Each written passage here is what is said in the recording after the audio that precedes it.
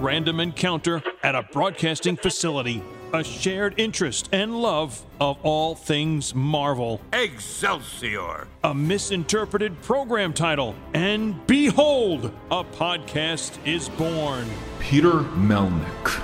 Podcaster and comic book enthusiast, and Eddie Wilson!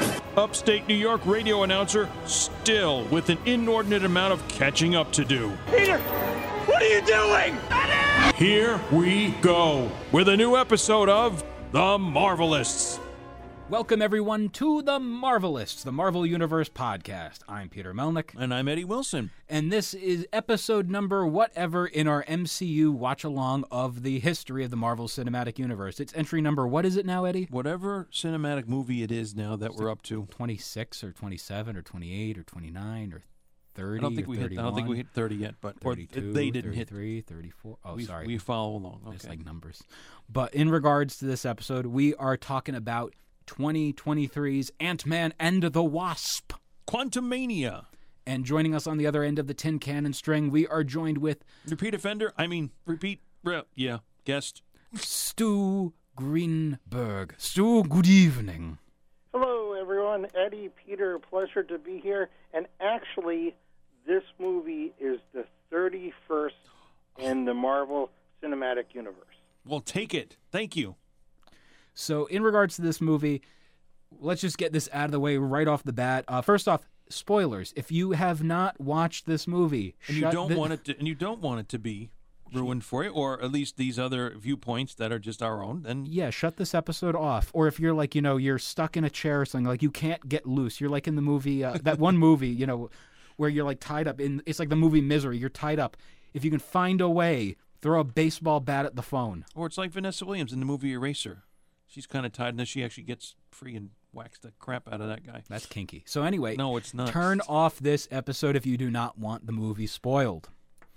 Anyway, let's talk about, real quick, this movie is, if you go via RottenTomatoes.com, it is considered now the second entry in the MCU with a rotten rating, and woof, I understand. I sometimes will agree with, these scores, because 9 times out of 10, if I see a number, I'm like, didn't appeal to me. I get why it sucks. Did I hear right in thinking, or somebody told me, I think that it was a point above their review of Eternals? Probably. Okay. But I don't know what it is as of right now, but it is deemed quote-unquote rotten. But, again, I liked the movie. I thought it was fine. It was, actually liked it more on my second viewing. I got to see it at an Alamo Draft House over in Lower Manhattan on the second viewing. And I thought it was neat. I sent it over to Eddie as I was watching it. But I'm going to, do a little show and tell for Eddie for the audio podcast. I love it. I love it. As everything falls out of my bag. We have a little, I have a Beanie Baby in my bag. But we also have... You didn't get that from there, did you? Sanitizer. No, Eddie. We have the menu. Yes, it's very small. And Eddie, I want you to read, for the people at home, the Alamo Draft House menu. Oh, hold on. Do you need the magnifying glass that it came with, Eddie? I just might. It's like a tag on a piece of clothing, for crying out loud. It's that small. It is a brilliant marketing It's the Quantum menu. Here is the magnifying glass, yes. Eddie, because you'll need that. Yeah. Oh, and it works. Well, obviously. Well, if you turn it the other way, I thought it would make it even smaller, but no, it does. Might. It's the Quantum menu orange slices shake for $10.95, and spicy honey thyme wings for $16.95, with, of course, the little description, which is smaller and not in as bold print. Do we want a description of these things? Do you want to, Eddie? Maybe. For posterity's sake. Since we're here, creamy orange blended with vanilla ice cream topped with whipped cream. That's your orange slices shake.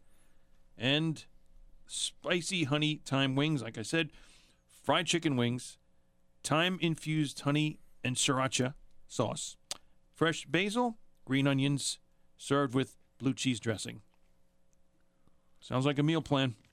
It was delicious. I didn't have any of those, by the way. I actually had popcorn. I had the pickle fries, and the dinner was the buffalo cauliflower bucket. Wait, you mean fried pickles? Yeah. Well, no, they were slices of pickles. Not the cut, but like as in like fries. Oh, long ways. Not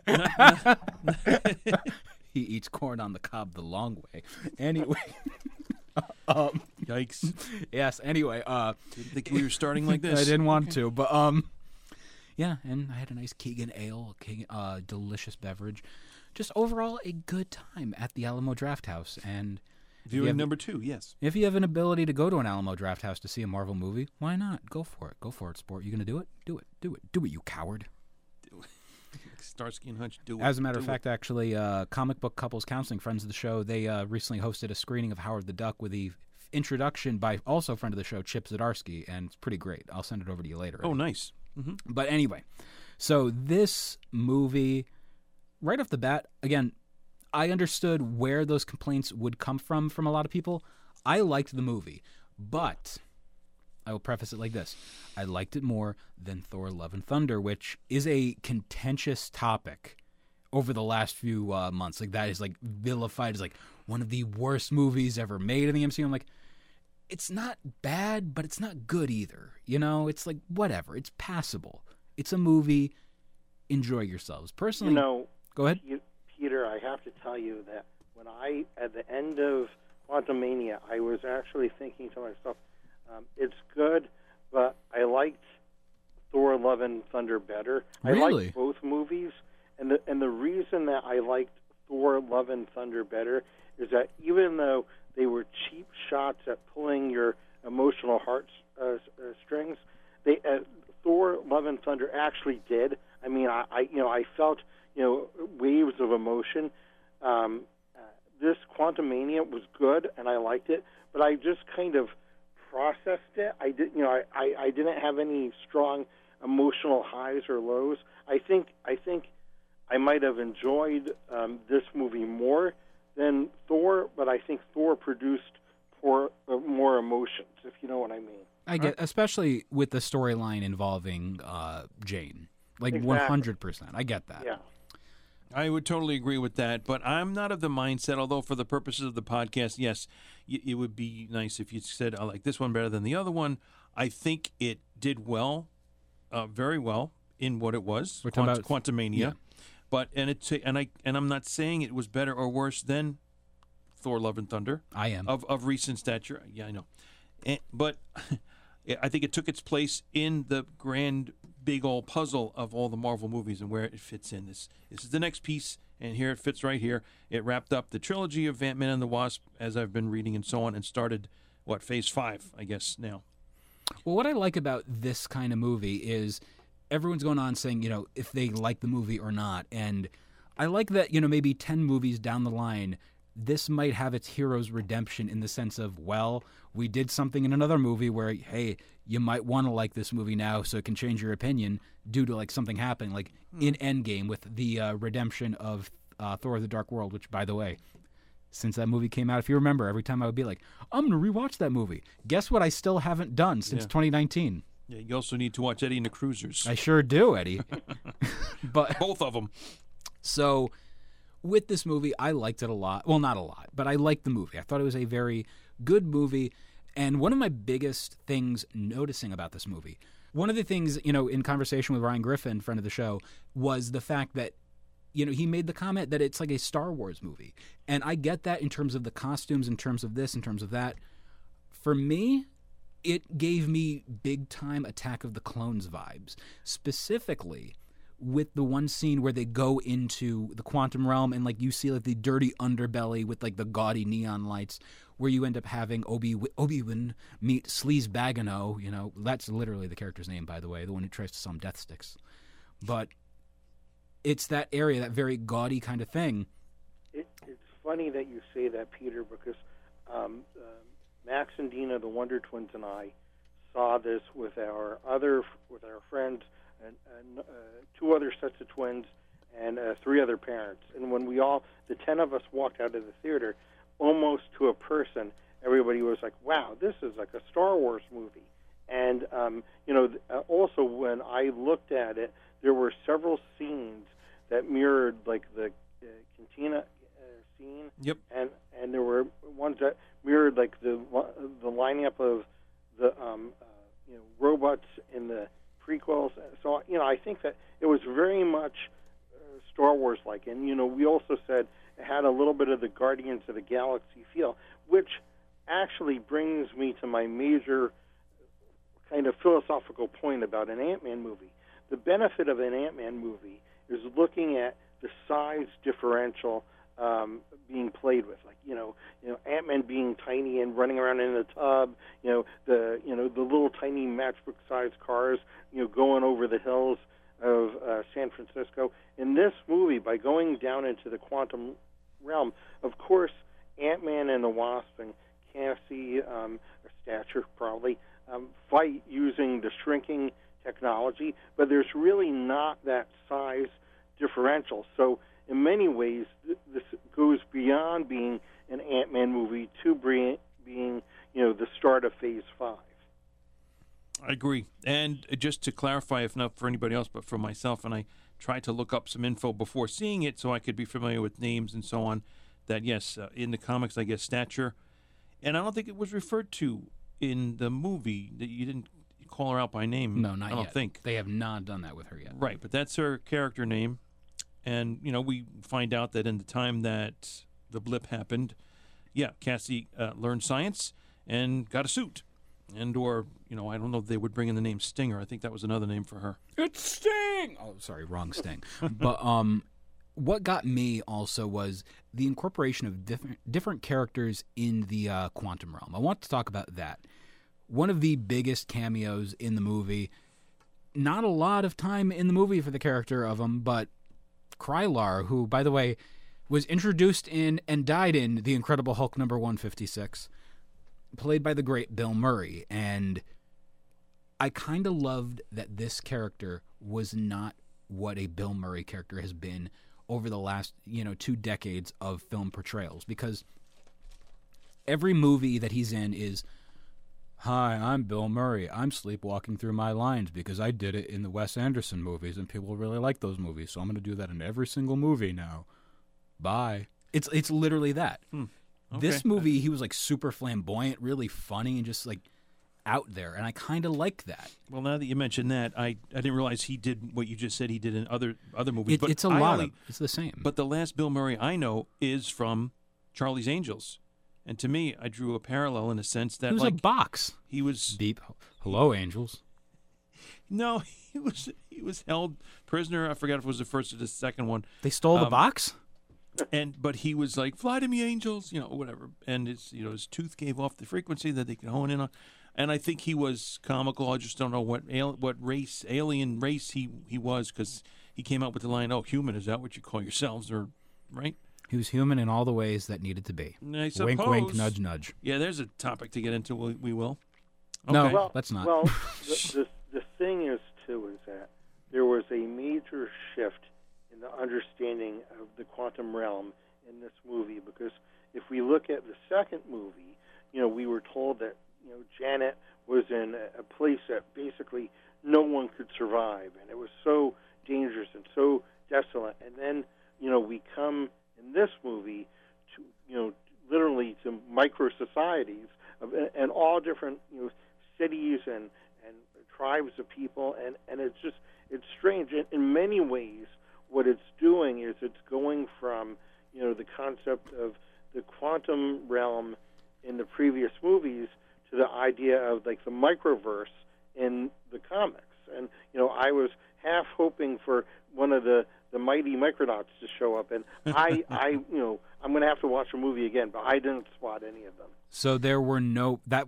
By the way, Eddie, as I'm looking through this right now, I'm literally Googling right now about Micronauts with Ant-Man and the Wasp: Quantumania. Well, see, this is where I didn't pick up anything or think of that. I saved that thinking and was squelched, because at the end of the first one I thought, hey, this could lead to. But then because of licensing and all that stuff, that might not happen. But there's only a few characters they can't utilize. Like, realistically, almost everybody in Micronauts was an original creation by Bill Mantlo and Michael Golden. So as a result, you could get away with using, the character of Bug. You could get away with using the character of name I don't remember. A Croyer. Sure, but Marionette. You can't use Marionette. Commander for example. Ran. You can't use Baron Karza, for example, because he's an original character in that, or not an original character, but one made by Mego. So as a result, you can't use Baron Karza.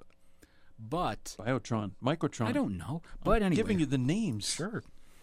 Eddie's just making names up now, ladies and gentlemen. Stu, you agree? You know what I'm talking about. He's making them up. I agree with you. I'm in awe of your recall. That's No, great. this is where on the episode of You Haven't Read That, Peter was lacking and needed to do the reading because he had no Micronauts under his belt, so to But speak. I did read them. Yes, and I had him back in the day when we were suggested that from. Eddie, why'd you smack me? That's because you earned it, Bucko. But in regards to the whole element of the Micronauts, they didn't use them in this, and I do feel like it was a missed opportunity. Like, you could have introduced somebody, but I feel like the reason they didn't do that was because of the fact of, hey, we introduced these characters. What happens if someone really loves these characters as a result and they want more of them? And now, well, shit out of luck, buddy.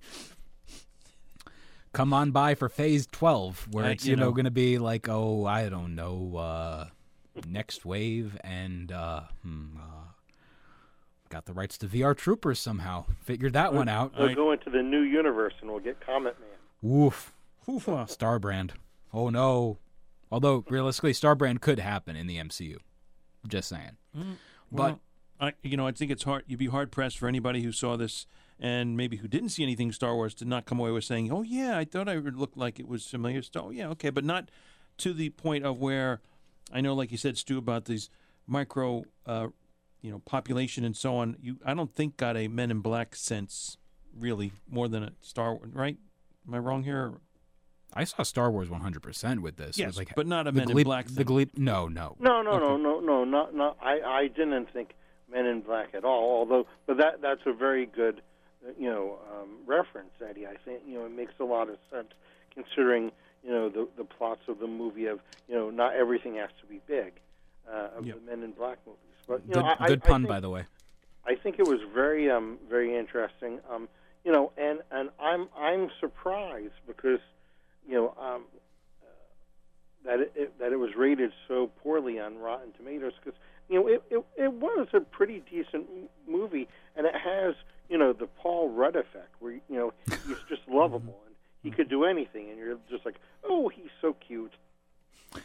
Yeah. So on the absolute opposite end of the spectrum for that, menacing and evil, I'm a Kang guy, and I gotta say now, like, they did a really good job making a character more villainous and ominous than Thanos was, to the point where Thanos could have done so many certain things. He didn't just flat out kill people like instantaneously like he does at the very end of this movie, where it's just like poof, poof, poof, just vaporizes everybody one after the other after the other. Yeah. No, I totally agree. I think that I think it was either Max or Dina, the Wonder Twins, who were saying that this totally sets up the new bad guy of the Marvel Cinematic Universe, and the actor did a marvelous job. Jonathan Majors. Oh, it was great. He was very nuanced in his acting and very measured in his emotional reveal, and I thought it was great. I think he did a really nice job, and I think that you need someone with that depth and that nuance to kind of portray these multi-variant kind of villains where we're going to see multiple versions of the same guy. Well, what got me was, when I went to go see the movie and I went through the mid-credit scene, saw that scene, and then immediately bolted out of the theater because I really had to go pee. It is now my standard MCU protocol when I'm like, oh, shit, I didn't pee beforehand. Vroom. But anyway, as I bolt out of the theater, friend of the show, CJ Mira, brings up the comment, and it got a big laugh out of me because he said it, and then it happened to me.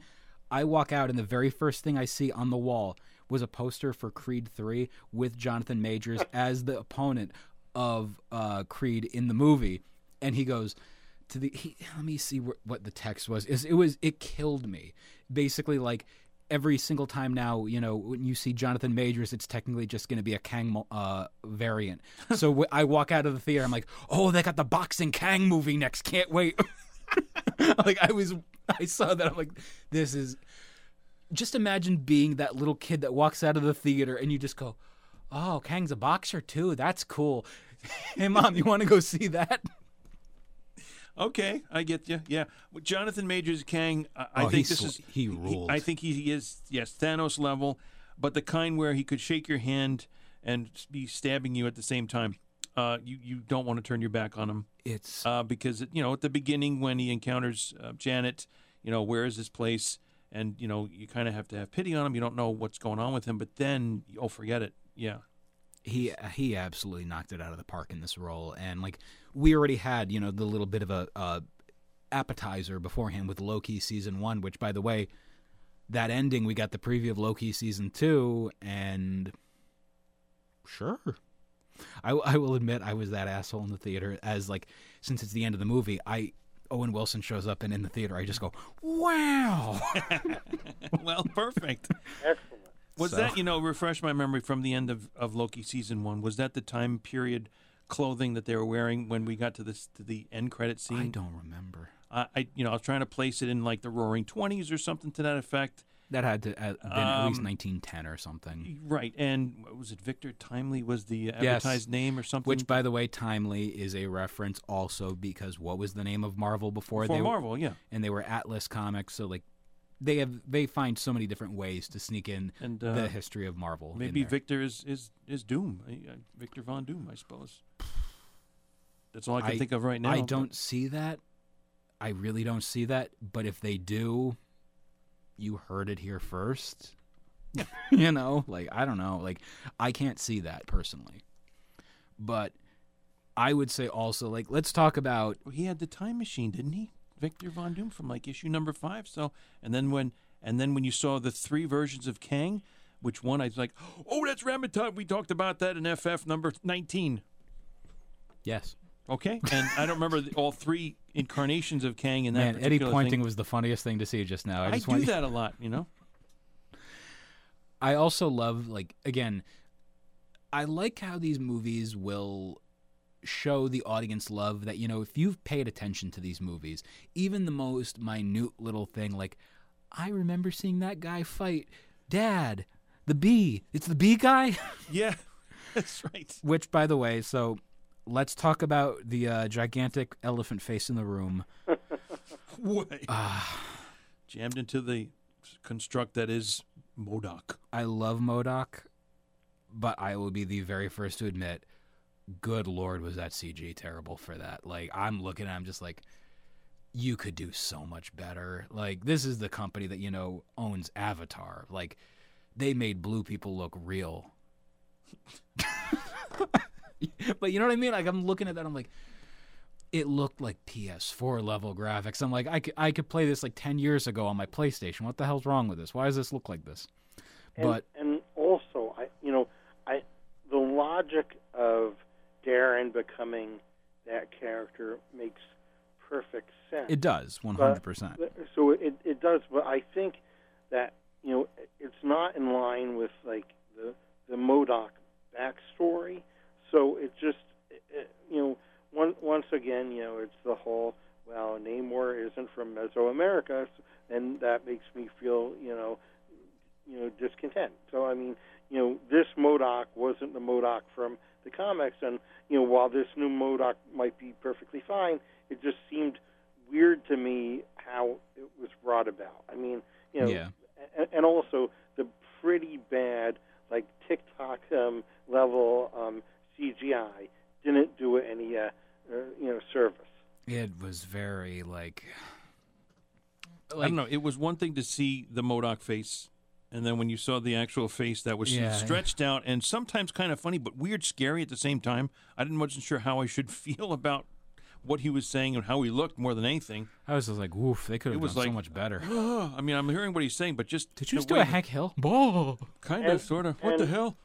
And also, okay, and, and this is just for me, so take it as you will, the whole exchange of, don't be a dick, and I was walking out of the theater, and I told the other 9 people in our group, I'm like, that was a major, motion picture, and, one of the major plot lines relied on kind of, off-color joke, and it seemed weirdly out of place to me. I don't know. So that's just me. Yeah, or I get that, or they didn't know where to go with it. Maybe in a sense, they brought in this character. They went only maybe so far they thought they could go with it, and then it's like, okay, we're gonna drop him now. I thought the line, don't be a dick, like, it felt weird to hear that in there, but also, like, at the same time, it's the like, I know that's going to be the line that a lot of people are going to complain about, like, over the, next few years. Like, I know why people would complain about that, but at the same time, it's like, it's Marvel. Marvel will make, quippy lines like that. Like, I get that, but it's also, like, I don't know, like, personally, I still will always laugh when I hear the people bitch about the Star-Lord dance scene, and it's like, wow, you watched the whole movie, and you didn't get the character even at the end. It took you an entire movie, and it's like, yeah, he of course would do that. And then you'll hear, like, the Snide cells go on saying, oh, what are they going to do, have Superman dance at the end of the movie? No, because that wouldn't be what his character would do. If you look at Star-Lord is a schmuck. Yeah. As a schmuck, I appreciate it. Let's leave that one there. Sir. I think, when you first see when one of the other, at least a couple of other major characters encounters MODOK and realizes, like Ant-Man and like Hank Pym says, Darren? Incredulously, and... You changed your hair. Oh. Like, it's so goofy, and it's like, here's the thing about MODOK, too. MODOK is a goofy character just in general. Like, I love hearing people go on saying, it should have been Patton Oswalt that plays the character. Should have done this, should have done that. No. Like, Patton Oswalt's already Pip the Troll. Yeah. Although is right, yes. What I want to say Evans. is you can, well, no, not in that universe. Although I don't know anymore with this shit. But, like... Now we're getting somewhere. Yep. What I'll say is this. You have the character of Veb. And you can have a person play multiple roles in the MCU because Veb is played by David Dastmalchian. And when I saw that name, I'm like, wait, they brought that character back from... and by the way, I was shocked. No mention whatsoever of the company, the security company.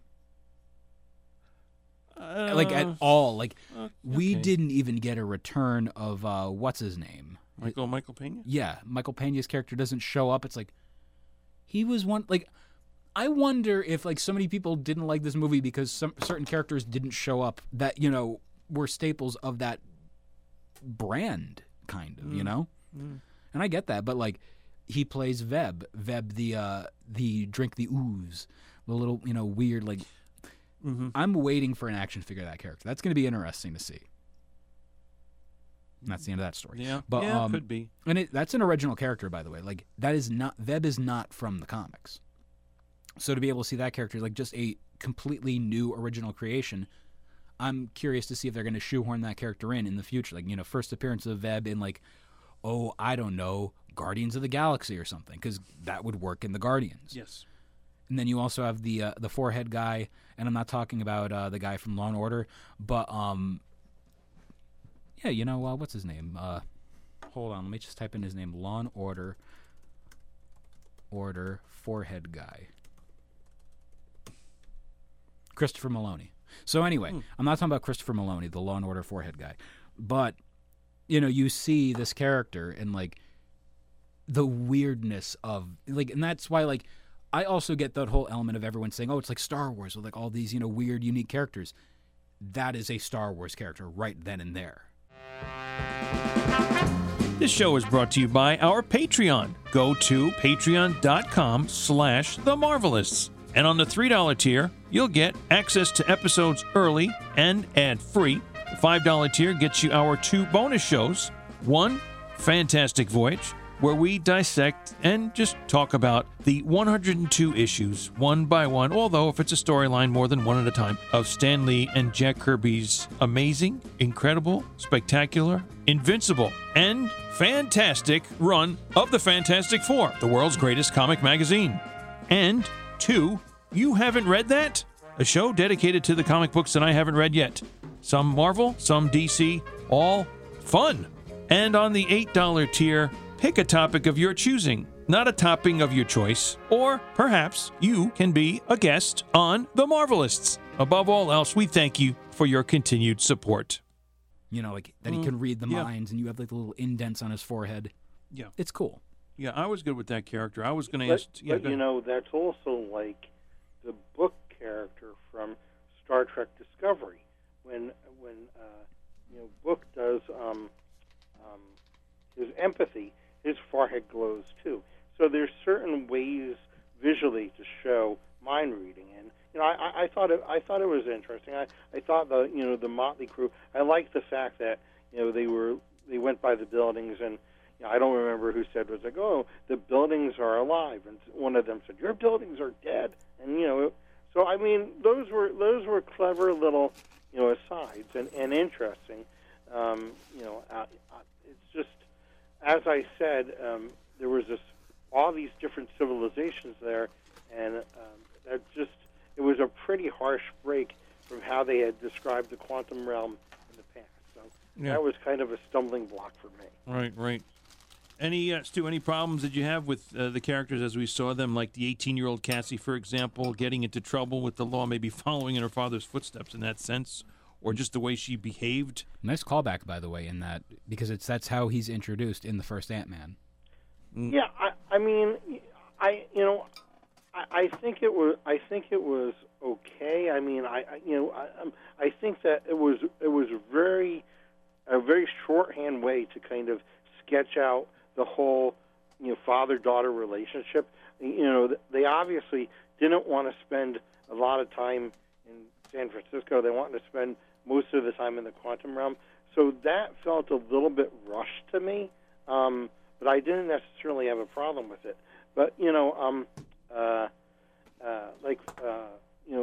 if you look at that character, Cassie, they're obviously starting to gear up, for the Young Avengers. And if we look at the other potential candidates that we've seen, you can definitely see a junior team coming together. Yeah, agreed. The other thing that I've heard some mixed about was with respect to Janet, not only not telling everybody else about her time in the quantum realm, i.e. Kang, but the relationship, ? Between her and Krylar. That was hot. No, I'm kidding. So we don't know what happened there, and the whole thing about I had needs, and apparently so did Hank Pym, and there was somebody named Linda. Yeah, and Eddie, do you know who that might be referring to? Because I was racking my brain if that was a specific reference. Yeah, it could have been. I would imagine. I guess, or at the very least, we had to come up with a name. So I don't know. Yeah. So yeah, I mean, you would think that after this, big thing with the blip, and coming back and having a Thanos level kind of foe, that Janet might want to say something. Hey, there's this other lurking danger that we have to be concerned about. So, yeah. That was kind of weird. Yeah, because the criticism was, well, she's a pretty smart cookie, a scientist and everything. You'd think she would have not omitted the fact that there's somebody dangerous down there. But then we only got to maybe see that if you read into it when she immediately reacted to Cassie saying, by saying, you sent a signal down there? What kind of cookie are we talking about? Are we talking about peanut butter cookie? Are we talking about, black and white cookie? Are we talking about sugar cookie? Are we talking about your favorite almond cookie? Insert here. Peter, Yes. A very tiny cookie, a quantum cookie. Peak Friends, very serious cookie. What about Hydrox? Look it up. Yeah. Hydrox, which sounds like a cleaning solution. You know what? I think a very good use music in terms of John Sebastian's "Welcome Back." They all did it was twice. that song. Like Pretty I looked much, at like the licensed music at the end. I'm like, oh, that's all there was, and I'm kind of shocked about that. I liked it. I thought it was a really neat usage. It's like, oh, welcome back, Cotter. But in one of the trailers, I think there was Yellow Brick Road, a great use of Elton John's "Goodbye Yellow Brick Road." Yeah, which I will keep saying, like they do a really good job with the trailers in terms of some of the songs they pick. Like, there's "Do You Realize" by the Flaming Lips in the San Diego Comic-Con Guardians of the Galaxy Volume 3 trailer. And then in the most recent one, "Since You've Been Gone" by Rainbow Witch. That's the one I couldn't think of. That's the one. Yeah. I was like, oh, yeah. That one hit like a ton of bricks. Mm-hmm. So every single song usage, I am shocked they didn't use Yellow Brick Road in the final product. But it makes sense because they really won't do that, Mm. Unless, you're Zack Snyder and you want to shoehorn in, Hallelujah by Leonard Cohen every single time. I heard. Enjoyable, and we talked about this, Peter and I, at least before recording, but the time of the green screen. But what? It's a lot. And, I understand why because, You can't get a real location for a quantum realm. I don't know if you guys know that. Very difficult to come by. Mm-hmm. It's also very annoying. The one complaint about the movie that I have heard non-friggin' stop. This looks like Spy Kids 3D. I wouldn't know because I never saw Spy Kids, but I saw the tired meme over and over again. Mm-hmm. Get new material, ladies and gentlemen. And that's coming from a guy who, basically rips Norm Macdonald's shtick of I didn't even know he was sick. But, just, it's tiring. It's mid as hell to hear those, tired jokes.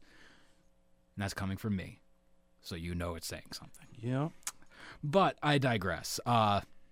In regards to, let's see what else we got for this movie. Let's talk about the mid-credit scene with the Council of Ricks, but they're Kangs.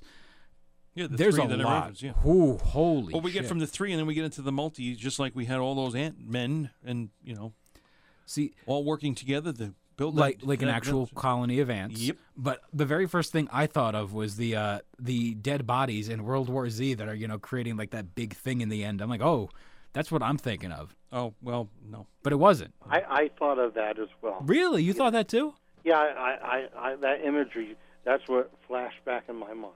It's World War Z was a very unremarkable movie, but like that scene, like it was in the trailers, it was on the the movie version of the book. It's memorable, I abstain. That's all I can tell you with that, because I didn't see it. Very nice, Eddie. So in regards to, let's see what else. Well, So what was interesting is they wanted to give Hank something to do. So the whole thing that the ants fell into the quantum realm, but they got caught in a time vortex and developed a society, and it was kind of really convenient to get your battle ants in the third act. Mm-hmm. That was, that just seemed that way to me. I think it worked well. The way it Yeah, developed. I think it did. I think it did. It was in line with his character, and they were cool to look at. But it was just once again, this movie felt very, in a way, it felt very disjointed with various set pieces, and then these little interconnections to get the whole thing to run together. So it was kind of choppy in my mind. By the way, I just wanted to throw out, Eddie, real quick. Victor Timely, a Kang variant who in the comics hid in the early 20th century, living as a politician and inventor, appears in Ant-Man and the Wasp Quantumania's second post-credit scene. So this is per ScreenRant.com. And on the topic of Kang, I want to bring up something that I love that they actually found a way to explain this. Because when I see Kang in the comics, he's in blueface. Yeah. And it always annoys the hell out of me because when I heard Jonathan Majors was going to be playing the character, I'm like, so what? They're going to paint his face blue or some shit? That's stupid. What is he going to be? Like an avatar? No. And the way they explain it in the movie is literally like it's a electronic field in front of his face. And I'm like, I can believe it. That was fantastic. That you have to give them all the kudos for that. That was a super clever way to match the comic. It made perfect sense. It looked cool, and like I said, I really think that was very well done. The one thing that was interesting is I thought we might get some hints of the Fantastic Four because Kang is a descendant of the Richards. Is that not true? I think Kang's one of the Kang variants is Reed Richards' father. Okay. Mm-hmm. So I don't know. I just think that could be down the line. Absolutely.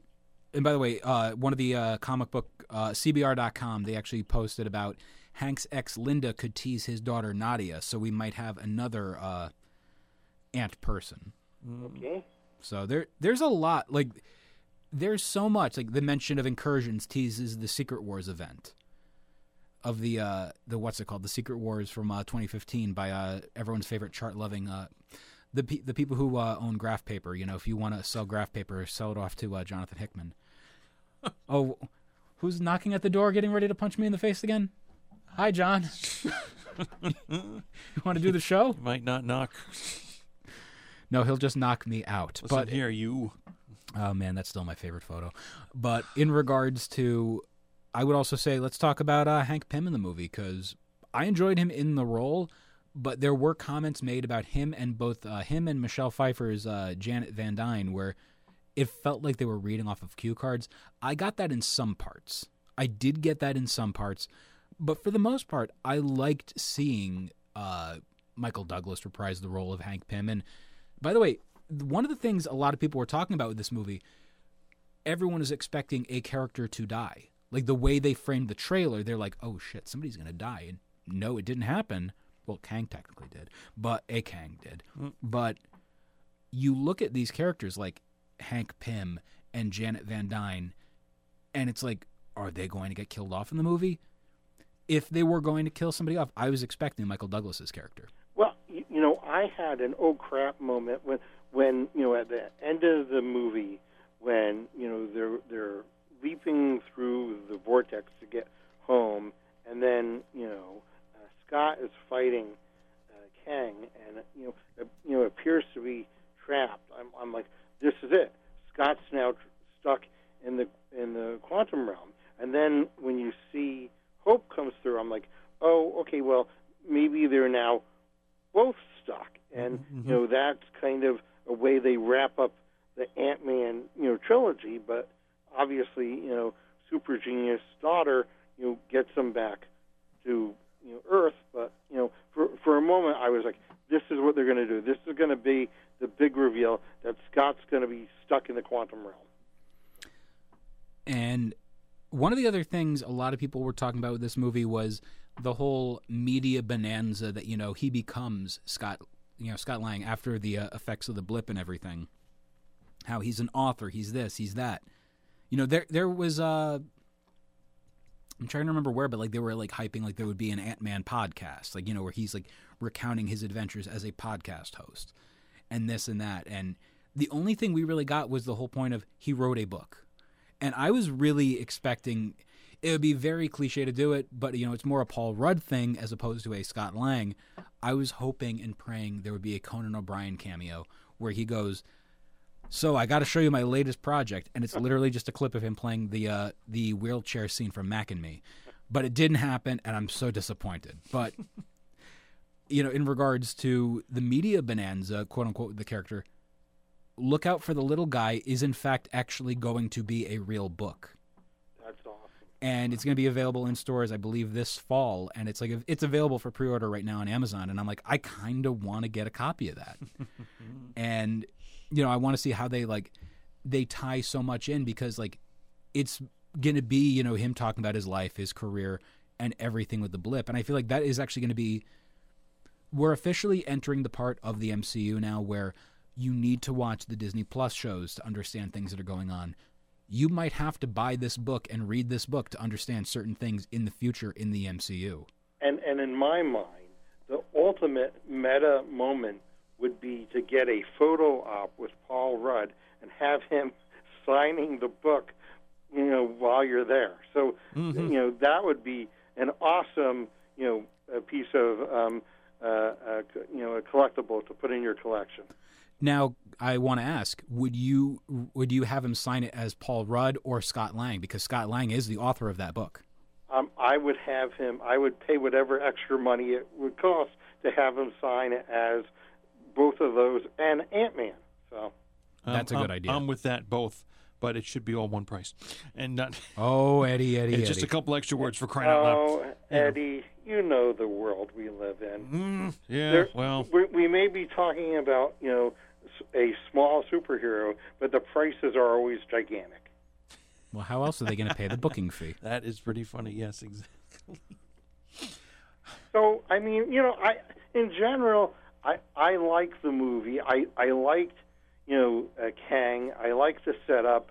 As I said before, Paul Rudd is adorable, and it's just, it was an enjoyable event for me. I think that, as I said, it didn't hit, the emotional highs and lows that like Thor Love and Thunder did, but it was a better movie, and I think it was more important in setting up, Phase 5.